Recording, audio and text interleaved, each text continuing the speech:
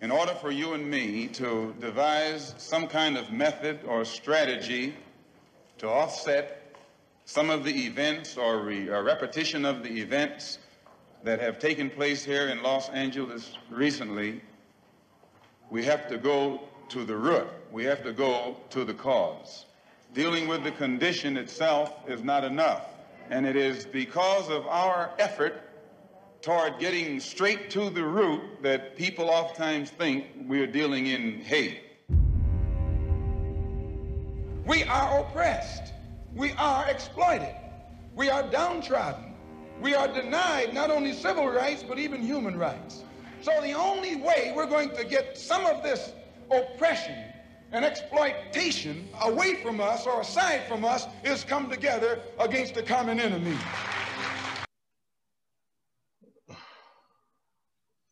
It's crazy, man. It is. You know, I can't say one overshadows the other one in terms of who's killing the black men, young black men out here. I know that it's a serious problem both ways. You know, that was a vicious joint though. Like, I mean, I thought it was excessive. I thought it was over the top, you know, not necessary even, but there's some people out here saying, man, that, you know, if somebody walking at me with any kind of weapon, I'm gonna put them down. Like, I'm shooting to kill. Well, at least I want to kill that person. And I'm like, yo, he had a knife. Like, you know what I'm saying? Right. How much damage could he have really done with a knife? To two police officers, two trained individuals, right, trained for that type of situation in particular.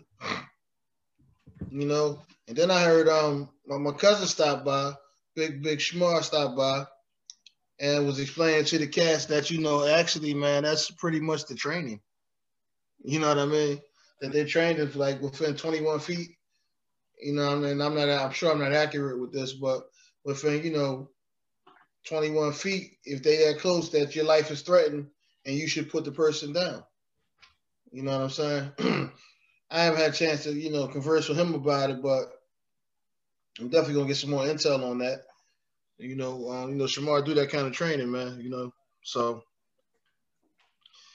you know, he may even be in the atmosphere where he's training, maybe not law enforcement, but, you know, private.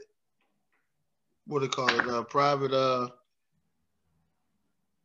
enforcement. Well, they definitely acted within their training, and they definitely acted within the law. There's no arguing that. But with that said, let's keep in mind that at one time slavery was legal. So just because it's legal doesn't mean that it makes sense, especially when you look at who's been making the laws, then all the way up until now.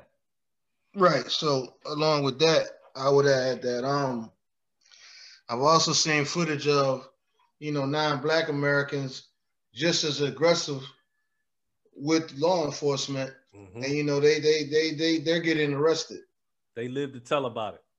They're getting arrested, yeah. You know, so that part is a little hard for me to ignore. Right. Again, I don't want to go on this whole big campaign and tirade, you know what I mean, about what obviously has become part of the fabric of America, because some people gonna care, some people ain't. That's just the reality of it, man. You know, I think it's up to us to force justice. You know, I'm not sure how we actually go about doing that, but I know that a whole bunch of opinions is not the answer. You know, everybody having their own opinion and their opinion being a correct opinion. You know, I think at some point in time, somebody needs to sit down and we really need to address this within ourselves. And I just don't know how that's going to come to be. Well, one thing I know that we have to be careful of is allowing this situation and situations like this to be treated like isolated incidents. If this was an isolated incident where a Black man was killed and this was just it, nobody would be in the streets burning shit up right now. But I think that people in our community are overwhelmed by just seeing people get killed constantly in situations where they don't have to die. They shouldn't have to die. That man's mom, I don't know if you've seen the video, but his mom was out there trying to calm him down. He was obviously having some type of mental health problem or breakdown or issue. You know what I mean? Right. And so my thing is, you know, yeah, he had a knife in his hand, but check this out, man.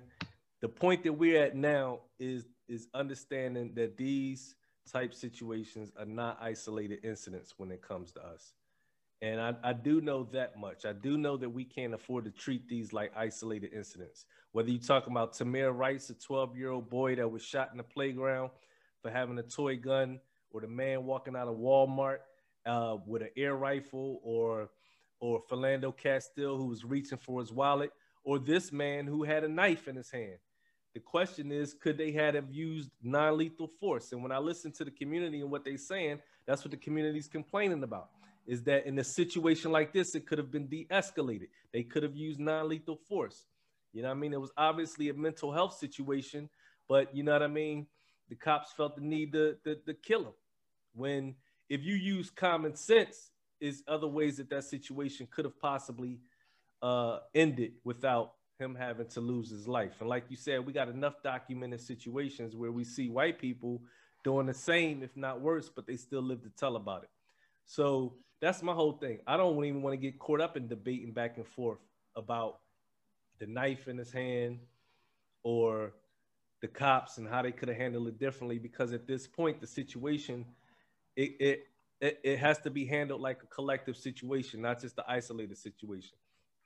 And that's what Malcolm X was talking about before he died. He was saying that we got to stop dealing with this as a domestic issue and start dealing with it as an international issue. Right now, as we speak, people in Nigeria are going through this very same thing we're going through here now, if not worse. And that's just one place. I'm talking all over the world. Black people have been suffering at the hands of racist white people all over the world. And Black people, true, have also suffered at the hands of Black people. But also in many of those situations, you can trace the instigation of those situations. You can trace the instigator back to the white race. They're always on the scene instigating the problem and then dip out and leave. You know, Peter Tosh said the vampire doesn't have to hunt you down to drink your blood no more. The vampire, all he got to do now is create a situation where there's blood spill and then come back and clean up the mess from there. And that's what we're dealing with. We're dealing with a situation. When you talk about Black on Black crime, you know, it's a lot that white people, or I should say the white race, has to be held accountable for in terms of instigating much of the Black on Black crime in our community.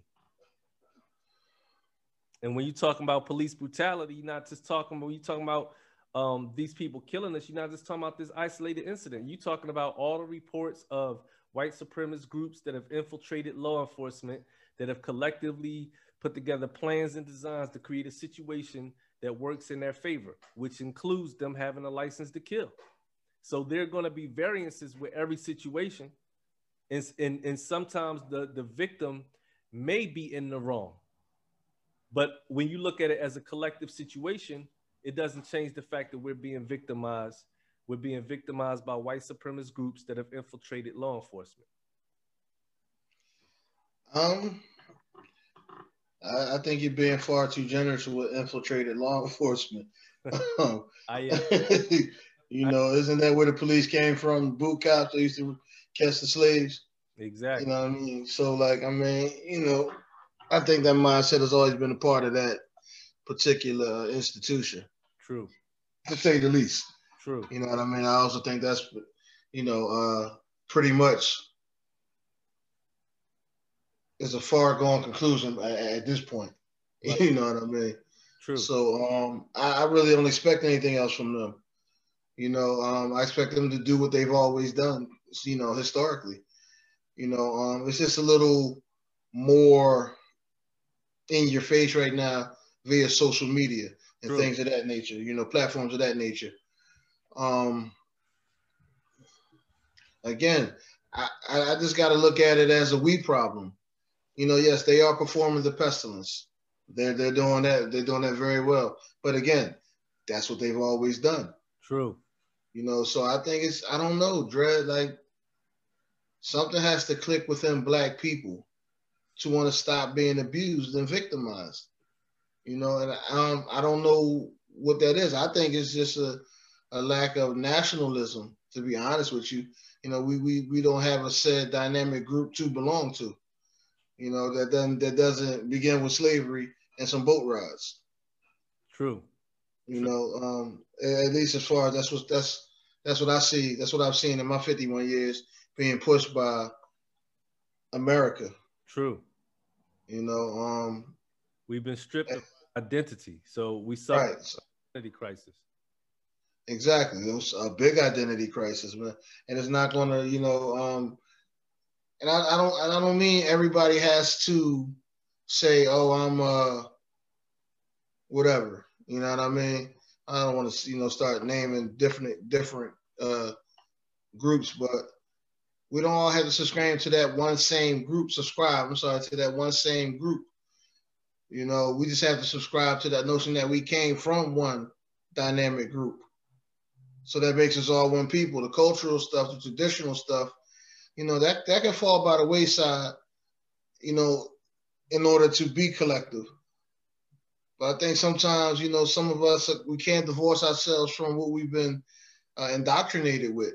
We can't divorce ourselves from, what our traditions have been for generations. And we don't see the need for it to get better or need to get better.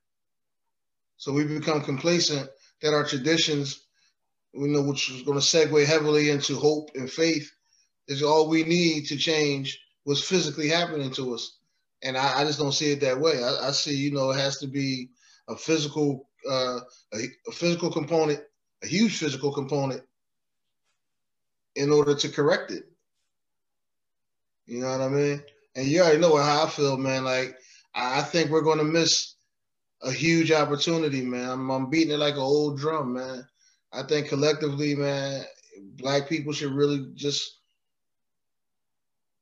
boycott the presidential election and a show of solidarity to demand that we at least get treated justly by law enforcement. Then we can begin to worry about the treatment of ourselves within our own group. So like I don't know, man. I gotta take this real quick. Give me 1 second. We're gonna do a commercial. It's my man. All right. Not for a charcoal grill. No charcoal grills are allowed. You're scared. Please leave me alone. You're white. African American. Illegally selling water without a permit. But with cell phone cameras and social media, calling 911 on your Black or brown neighbors just isn't what it used to be. Hi, I'm Niecy Nash, actress, inventor, and advocate for not calling 911 on Black people for no goddamn reason.